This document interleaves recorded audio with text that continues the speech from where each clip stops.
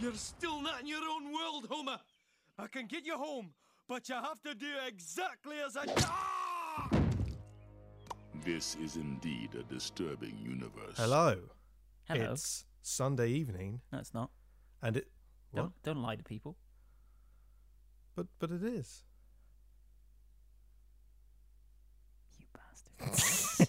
Anyway, carry on. Welcome to That Dan Film Show with me, Dan. And me, Batman. I mean, Phil.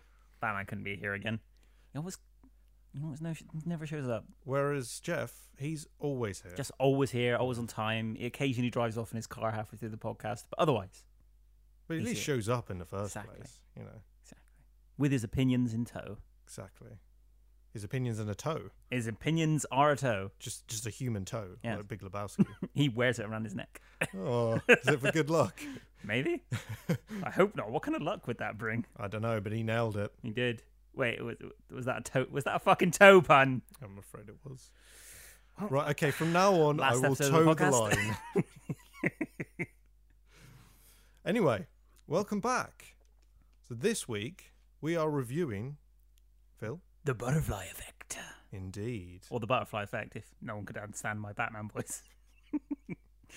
Yes, the butterfly effect it is indeed. And a little bit of trivia on it. Personal trivia. It's one of my favourite films from the 2000s. The, Oh, really? first 10 years of 2000 anyway. Yes. It was a good period. It was definitely, indeed. for films. It held out well those 10 years. Hmm. And that's why we're talking about it today. Yeah, But- aha. Do we normally do why it's a time travel thing first, or do we do that after the synopsisizing? I mean, there's no strict order, but we might as well synopsisize first. We shall. Right Because- after our socials. Oh, yes, of course. Do you want to do them this week? I think I did them And last week. I did them. Oh, you did I them and you messed fucked them up. Yeah. Do you want to redeem? I'll do them. And I'll probably get them wrong as well. Thank you. So, we have facebook.com/That Dan Film Show and twitter.com/Dan Film Show. Phew. We did very well there. That was good. That was good. And we have a YouTube that we've used once, and that would be youtube.com/1289746, something like that. Nice it and doesn't easy have- for people to I know, remember. right? Because not allowed to put URLs into YouTube anymore. Oh, You're not allowed to do anything why, anymore. hello, cat. Wow. Every Just- time. He's just taken over. Well, anyway, butterfly effect. We've done our socials. I suppose I'll do the old synopsisization. Tell us what it's about, Phil. Oof. Well, it's about Ashton Kutcher in his 20s, being a, guy who has blackouts in his childhood Indeed. and his teenage years. And then, as it goes on, it's hard to say much without spoiling things, but I suppose this kind of has to be said, because it's probably like the first 20 minutes of the film. So, he has blackouts as a kid, and then he writes diaries of what he can remember around those blackouts. And then when he becomes an adult and reads the diaries, he can go back to those moments and remember them, but also change them. This summer. This summer. Thus why it's called the butterfly effect. It's kind of like a very dark version of that bit in Chamber of Secrets where he goes into Riddle's diary. That's a very Strange. good segue, but I like it. I'll give you that one. That does work pretty well. Yeah, it's a dark version of... Well, I suppose that was a pretty dark moment. Yeah, I guess, actually. It's that, but he can go back and change what happens. But that, of course, changes everything. Hence, the butterfly effect. Exactly. Because that is the official term. Well, it's got two terms. It's that or chaos theory, Yeah. which is, to boil it down to its kind of core points, is essentially where anything you do, even minor in the past, will have a knock-on effect, like a ripple. Like if you throw a stone in a pond, the ripples will affect, and it could change something drastically in the future. Watch the episode of The Simpsons where Homer gets a time-traveling toaster, and you've got this film. Except without the toaster and without Homer. But pretty much. But pretty much that the same episode, thing, Yeah. So why is it a time travel film? Well, we've just kind of answered that. Yes. He travels back in time. What Yep. more do you want from us? Yeah, there's multiple instances of time travel. Mm. So that definitely ticks that box. It's- I don't know if is it the first one that's done it that way that we've discussed? Yes, yeah, nothing else. Normally, if they travel back in time, they're still who they are at that point, whereas in this, his mind travels back to his younger self. Yeah. So it's almost like time travel with his consciousness. Yeah, Yeah. that's a good way of describing it. Yeah. I was going to say his soul, but, his soul, He doesn't brother. have a soul. He's Ashton Kutcher. I like Ashton Kutcher as well. Also, nearing the spoiler territory, he kind of doesn't have a soul. But we'll get into that later. Oh, your cat is chasing his tail. Oi, leave it alone. He's such an idiot. Right, take over. Well, Dan saves his cat from his own mouth. Oh, there we go. He's off. There he goes. Bye, Blink. Oh, no, he's just going to... Oh, God, he's going to do his stare at you now. He's literally attached to him. We're going to have to attach a picture of this to this episode post on Facebook of just him staring from the door. Yeah, Because I think he's going to do that for the whole episode now. indeed. Anyway, Maybe where even were a we? video clip. Yeah. Where were we? So, yeah, butterfly effect.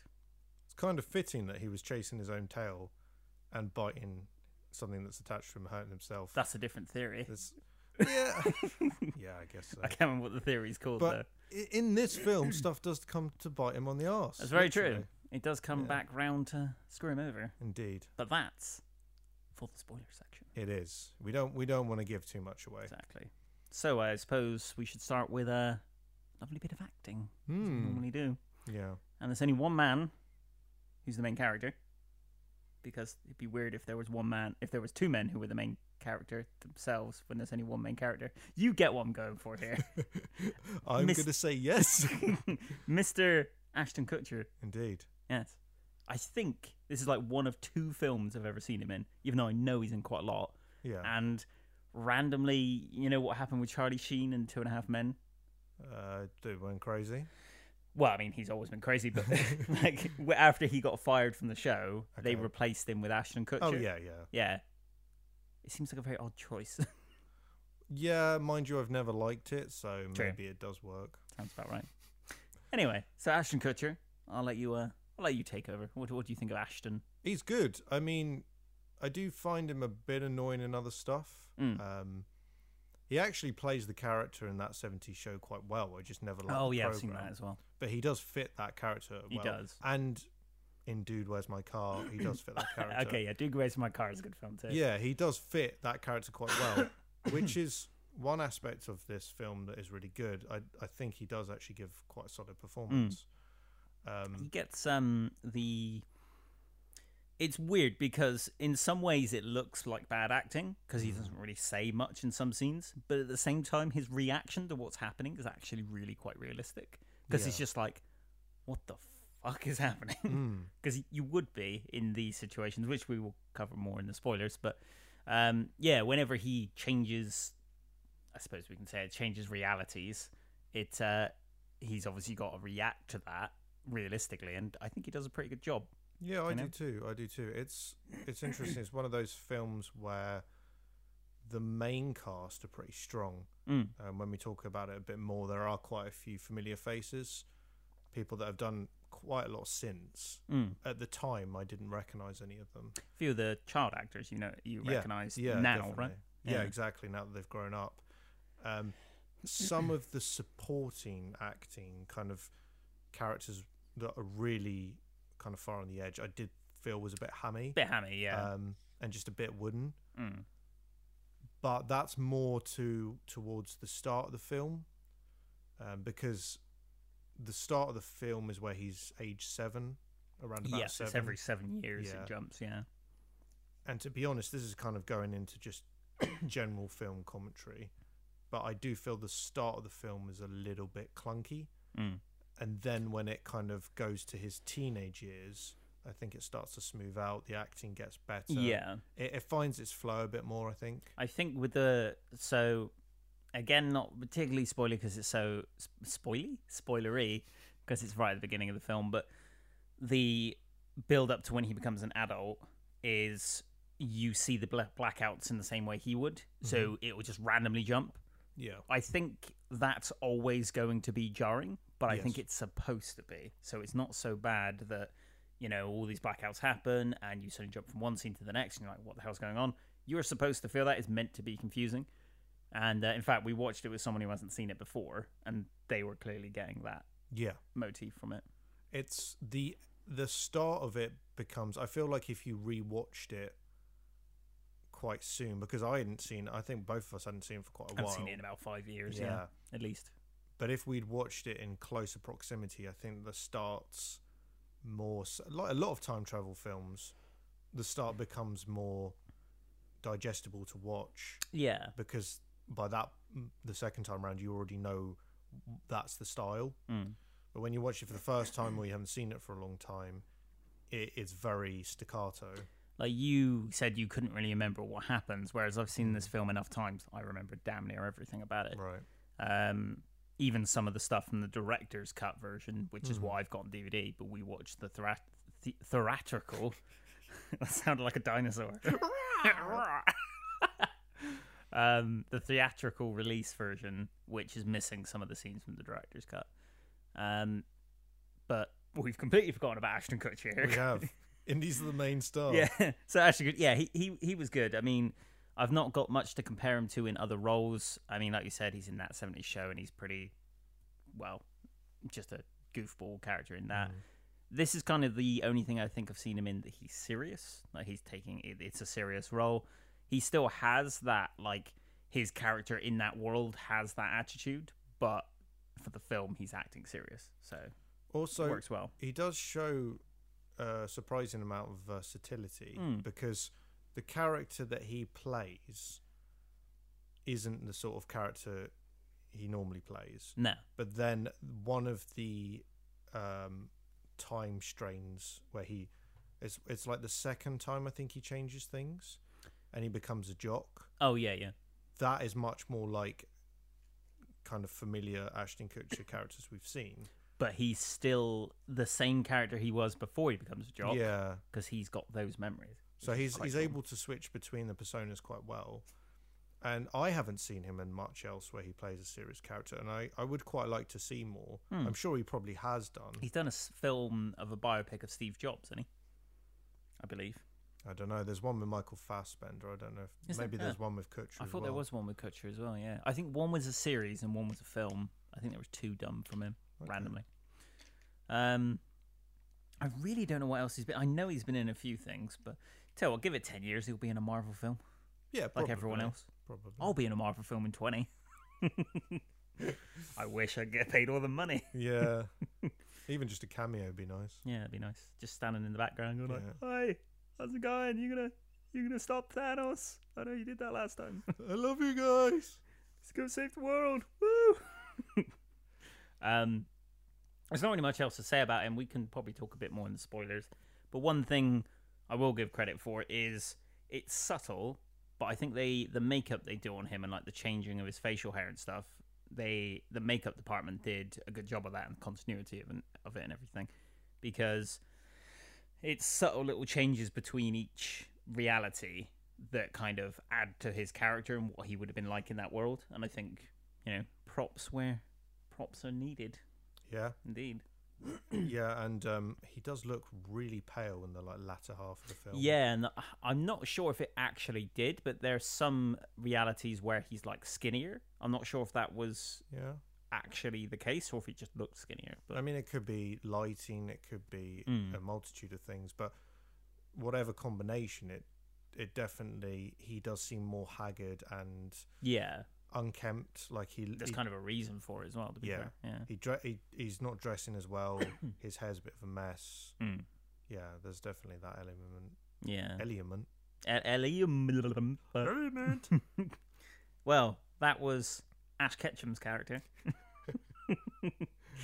On to I believe her name is Amy Smart. Smart. Yeah, she Which, plays Kaylee.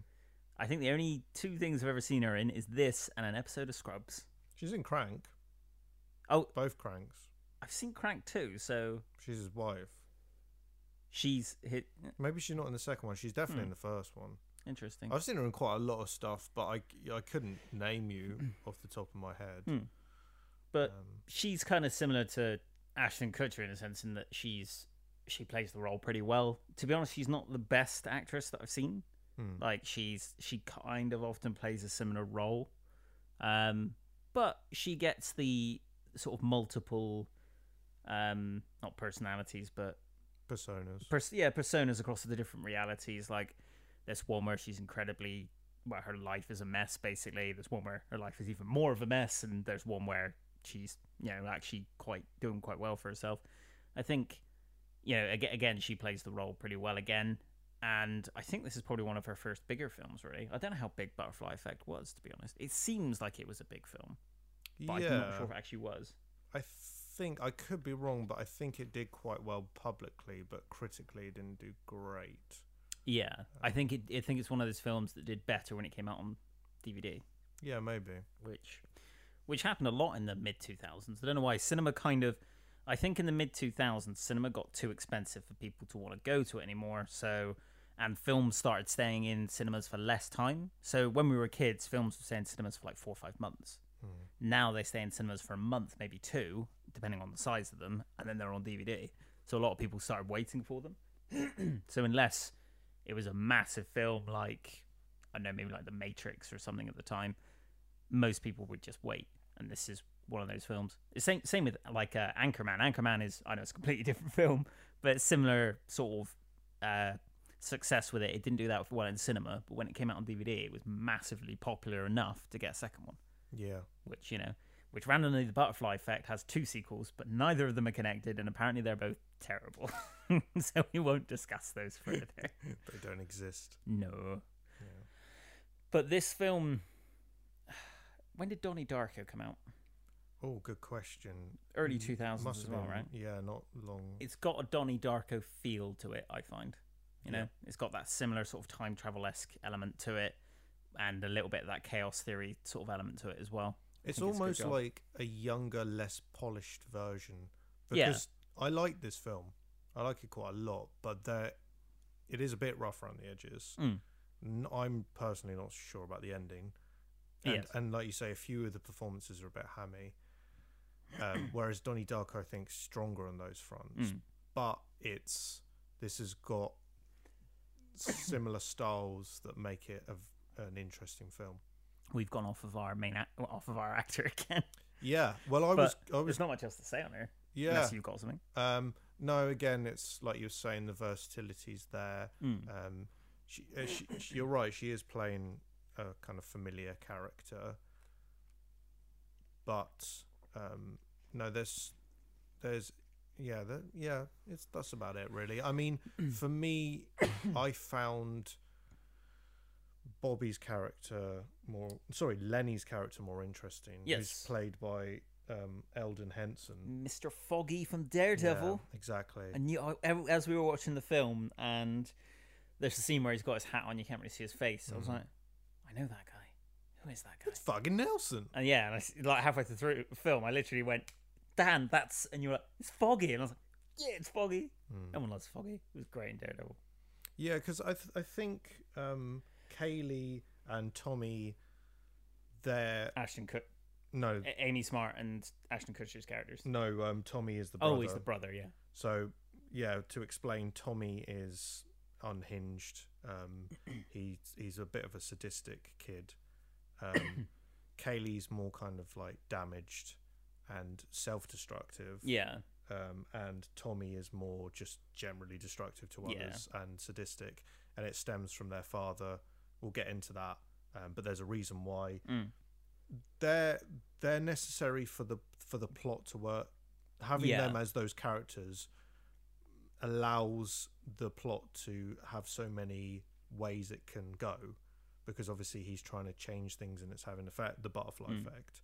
So it works in terms of the story progression, but they're quite tropey characters. I don't think that don't have that much depth. Yeah. Whereas Lenny is a really interesting character. Yes, I think one interesting thing for all of the actors is they all got to play very different versions of the same character. Yeah. Except kind of ironically, Ashton Kutcher's character, because he's still got the memories of his first reality, and he takes that personality through.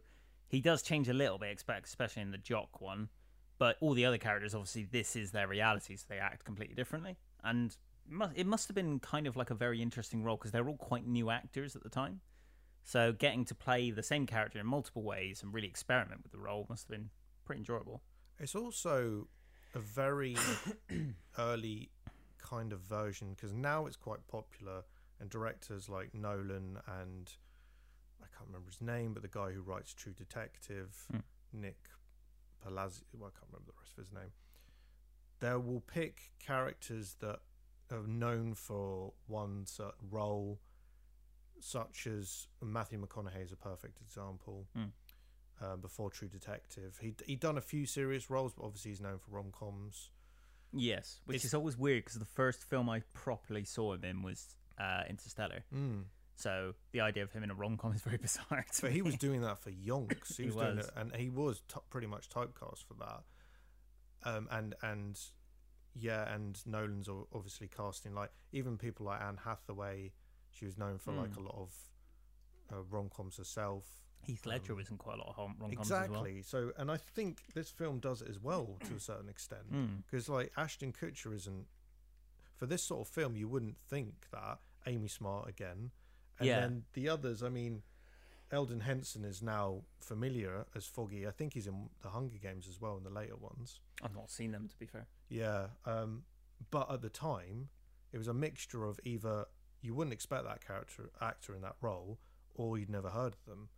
So it's kind of, which is now becoming a popular thing, changing your kind of idea Of how that actor and is. showing you that these actors are actually quite versatile if given an opportunity. I mean, I'd say even like it sounds odd because obviously the Marvel films are fairly cookie cutter in ways.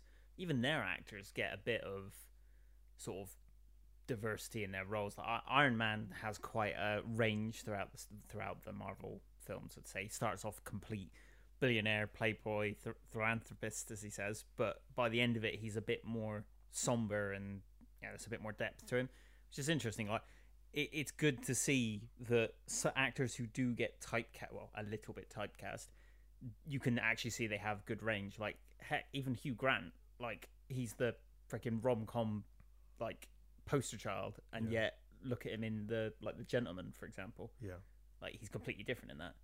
Yep, definitely. So yeah, this is a good example of that kind of work. It's a shame that I don't really see any of these actors in much else. Yeah, you know, like I said, Foggy was in Daredevil, and you do see him more. Well, to be fair, he has quite a dark side in this as well. But I would happily see more of these actors. You know. Yeah, no, I agree. I'm going to give an honourable mention to this actor because he's not really a big part of it, but the original Marty McFly is here. Eric Stoltz. Yeah. Plays Amy Smart's character, Kaylee.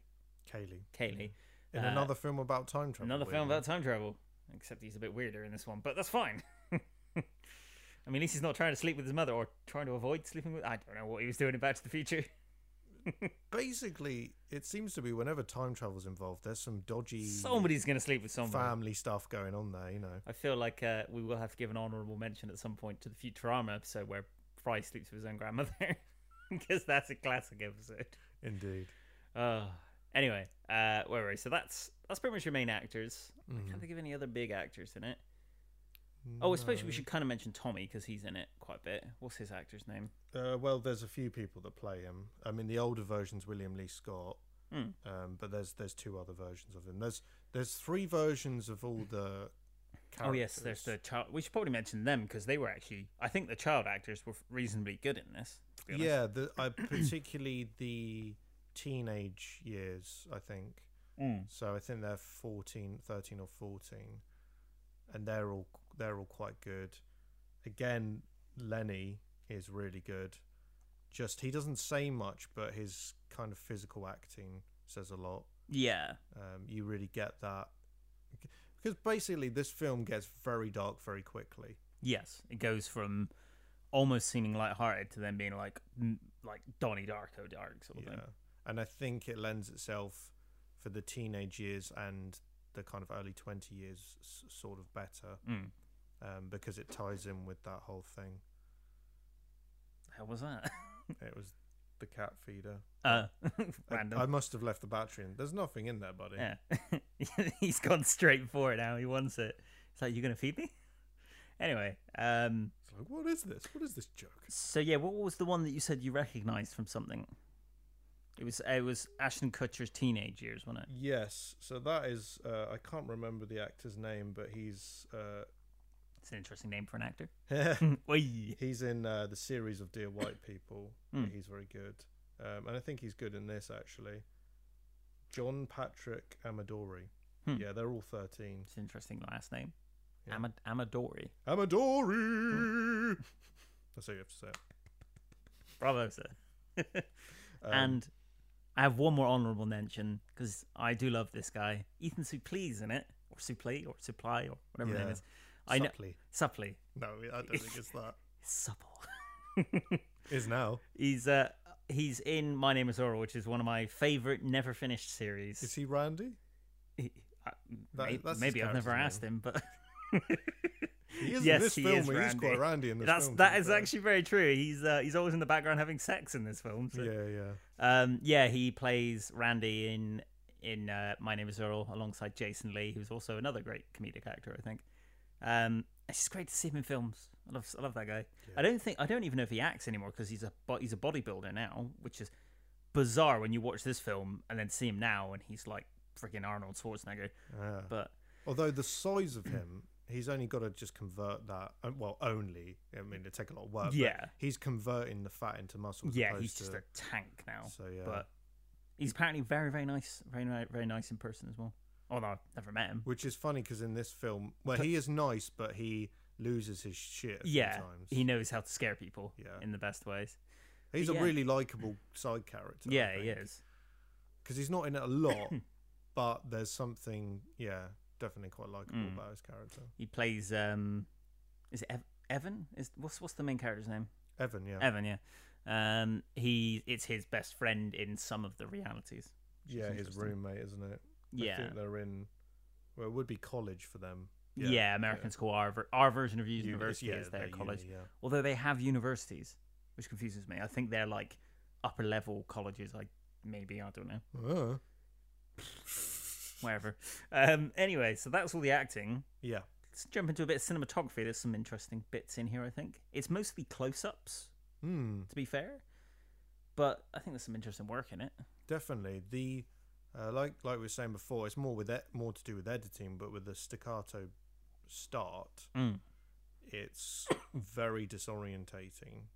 And the way it cuts is, you feel the whole feel of the film is to put you in his shoes. Yeah, and I think it does that quite well. As well, with all the close-ups, you kind of get that intensity from him all the time.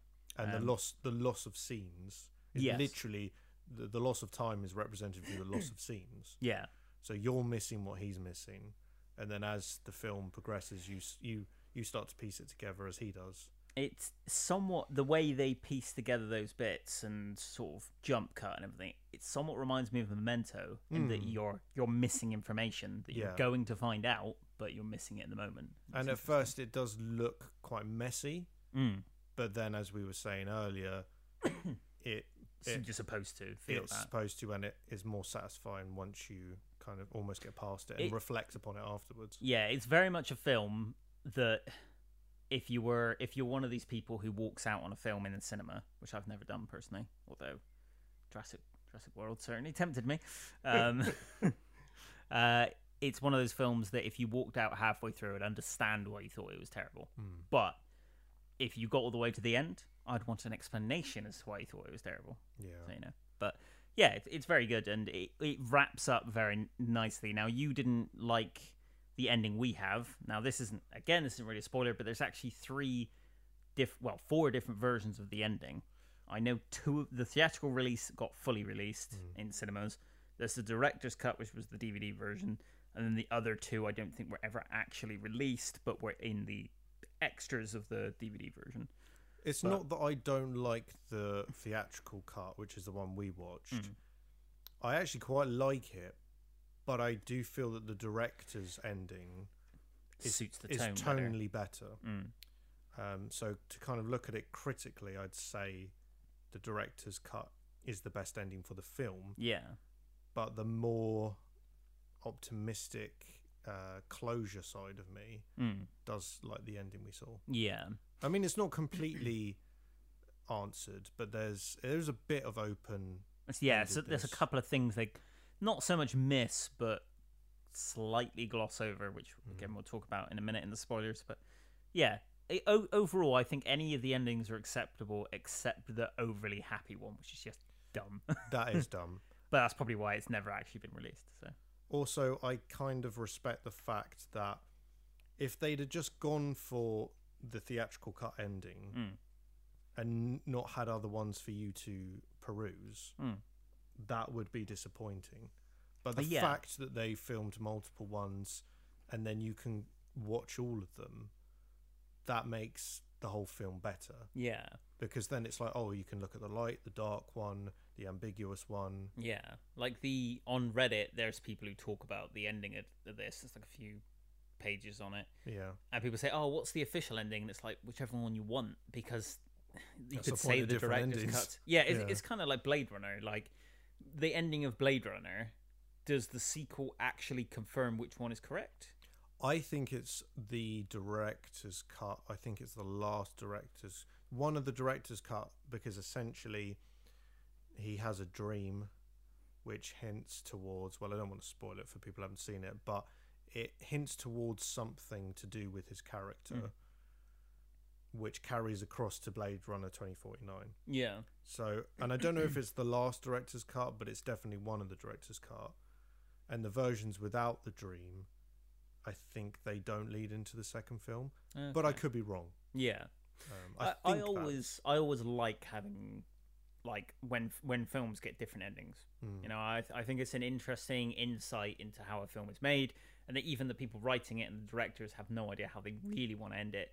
They just have multiple choices, and I like when you get to see all of them. Yeah, agreed. I think that's pretty much it. Music's not really worth mentioning. There's nothing in there that I would say is particularly mind-blowing.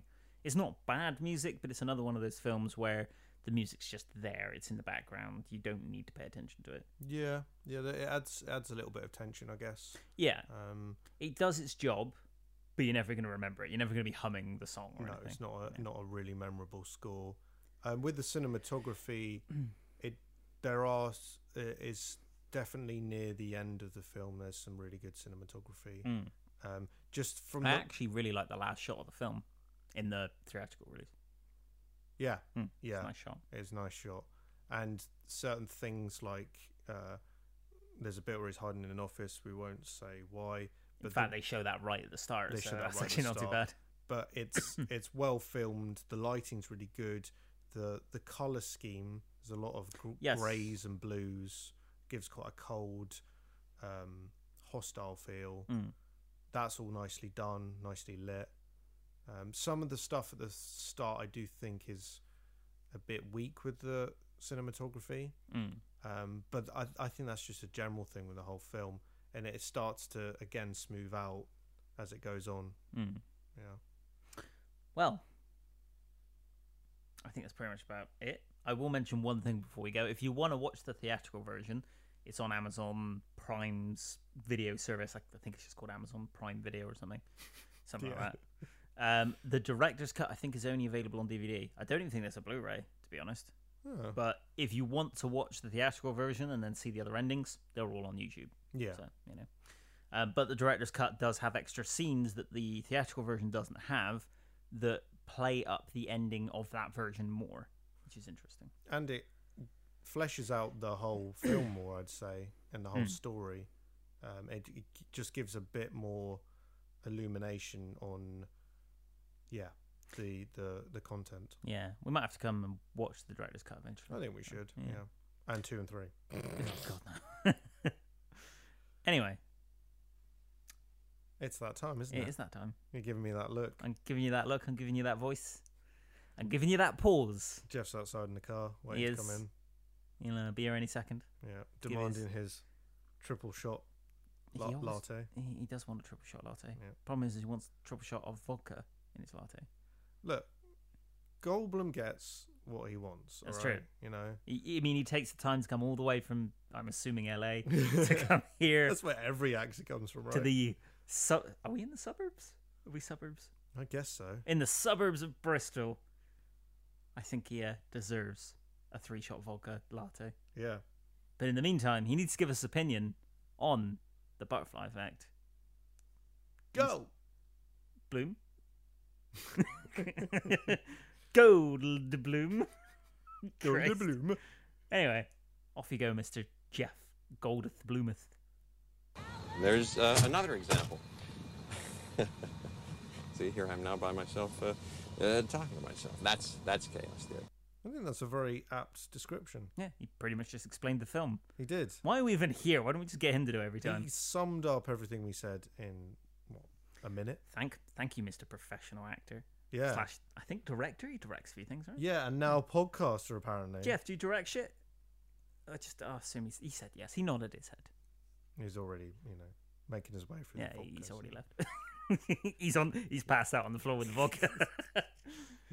Anyway, now that that's over, the first part of the podcast is over. So if you don't want to hear spoilers, you better leave.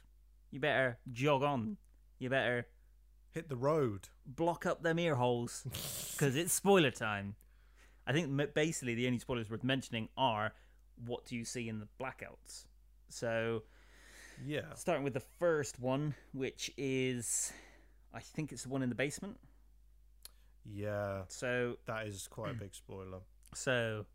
that's why we call it the spoiler section. But yes, so there's in the basement with Mr. OG Marty McFly, and it turns out that he's a pedophile and makes, dirty films with children, which is unexpected in this film. Yeah.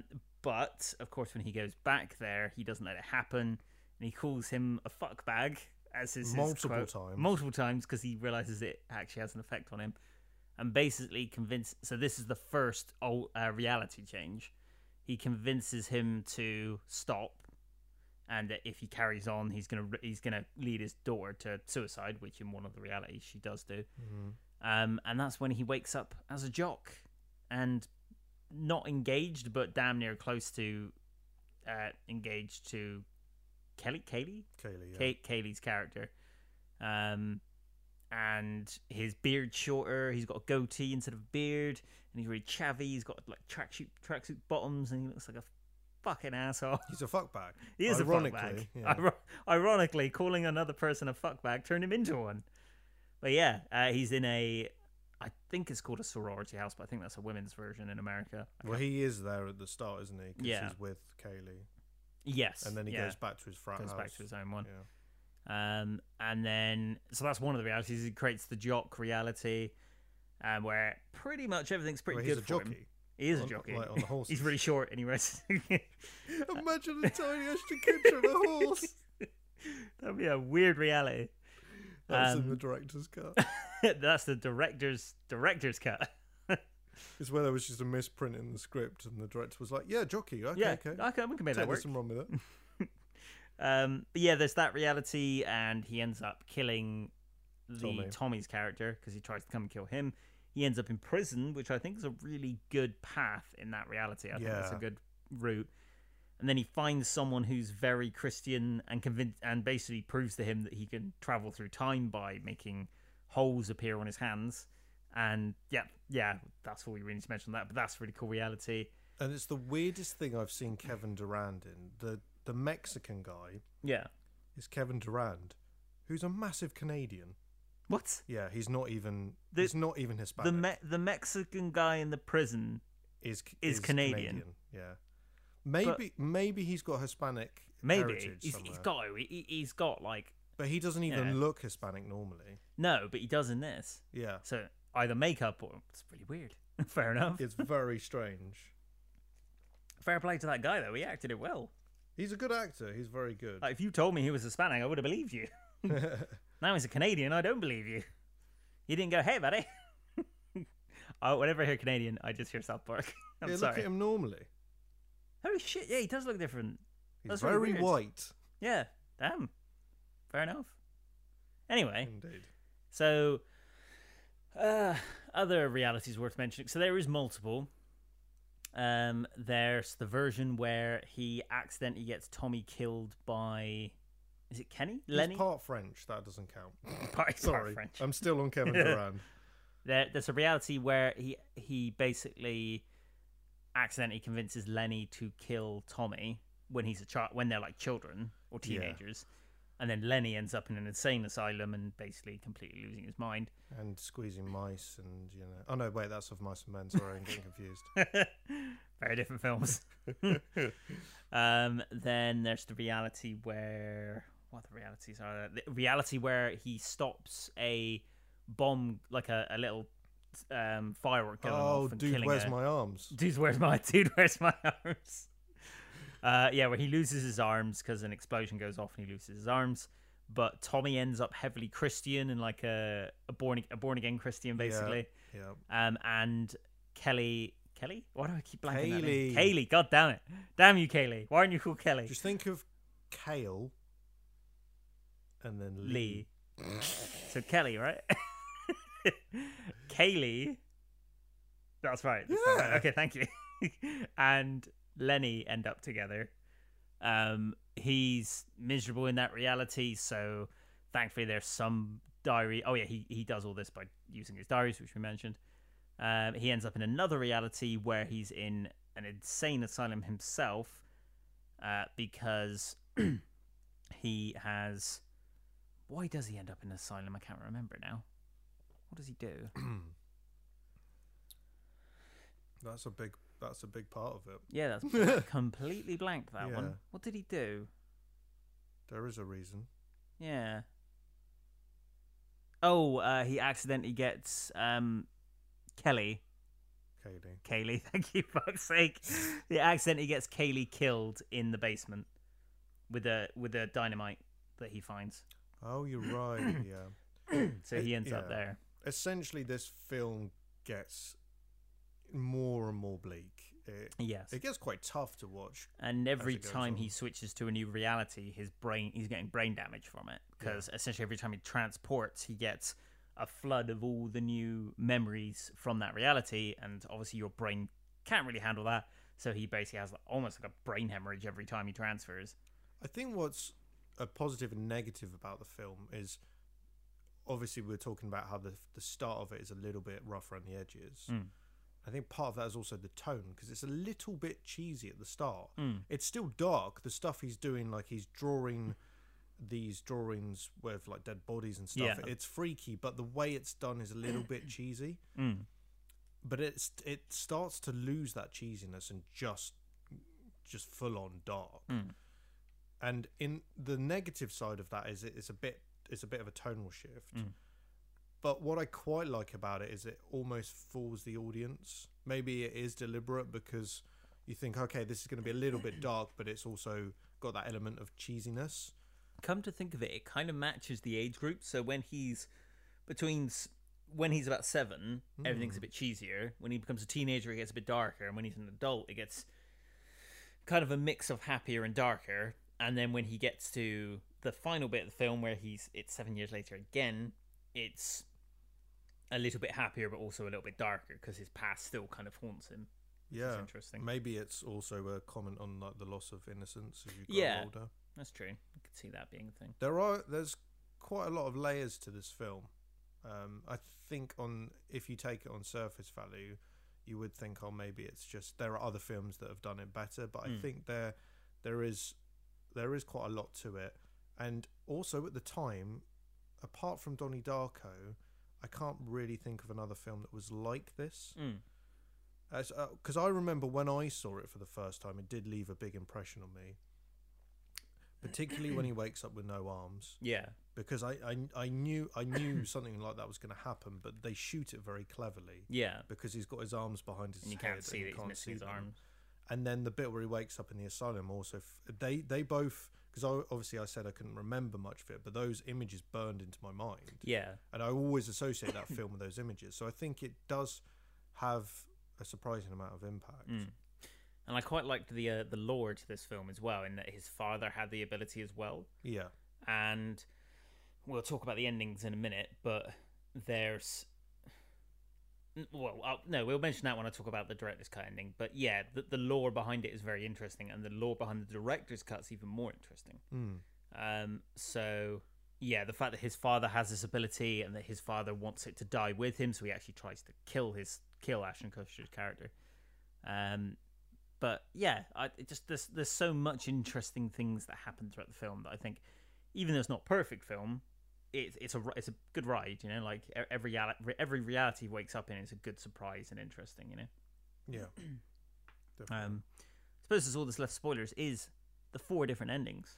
Yeah, they're quite integral to talk about. So let's talk about the 2 that we didn't see first. So let's talk about the happy ending and the the ambiguous ending. So let's go with the happy ending because it's terrible. Actually, I suppose we should actually go with the theatrical first so the others make sense. Yeah. So it ends, the theatrical version which we saw, it ends with him basically going back to a point in his childhood before he becomes friends with Kaylee, thank you. I don't know why I can't remember. I'm just going to start fucking basically with you. Kilu. Basically convinces her to never talk to him. He basically tells her to fuck off as like a 5-year-old child and that he'll kill her family. Fuck no, I'm joking. Wouldn't be surprised if he did. So he never talks to her, never becomes friends with her. They grow up separate lives and basically end up with reasonably good lives. It cuts to a point when they're like in their early 30s and they're like business people. They walk past each other in the street. He looks back, but obviously she doesn't know who he is, and he keeps on walking, and that's the end. Well, he looks back at her. Yeah. And then when he turns around, she looks back at him, or the other way around. Something like that. Yeah. So they both miss each other looking at each other. Yeah. But it leaves it to the point of he understands that he could go talk to her, but he knows he shouldn't, so he doesn't. Which is a good ending. You weren't 100% sure in it, but... Because, to be honest, it could have massive ramifications if he did, so... Yeah. Then there's the happy ending, which thankfully was never planned to be released. It was just one of the versions they filmed, where same thing happens, but they turn around and see each other and start talking. Yes. And he goes, Kaylee. And she goes, how did you know my name? And he goes, oh, you look like a Kaylee. Which, you know, to 99.9% of people would go, stalker, run away. Also, and based on her childhood. I mean, I know he changed it, but the dad was still creepy. Yeah. That's true. She would have had a miserable life without him being there because she was like raped and fucking everything from her father. I think he did change that. No, because he went back to a point before that happened. So the birthday party is the first time they met, which is where he goes back to. But I think it showed a bit where the family were okay for some reason. Maybe the parents stayed together or something. Oh, yes, they do, which is interesting because it doesn't explain why. Because she goes running to her mother after he tells her to get lost, but I don't know why. Why the mother then sticks with them. Interesting. Oh, of course, got it. Because she says the reason she stays with her father is because she wouldn't want to live without seeing Ashton Kutcher's character. Yeah. If she never knew him, she would have gone and lived with her mother, so she would have had a happier life. So, yes, it does make sense.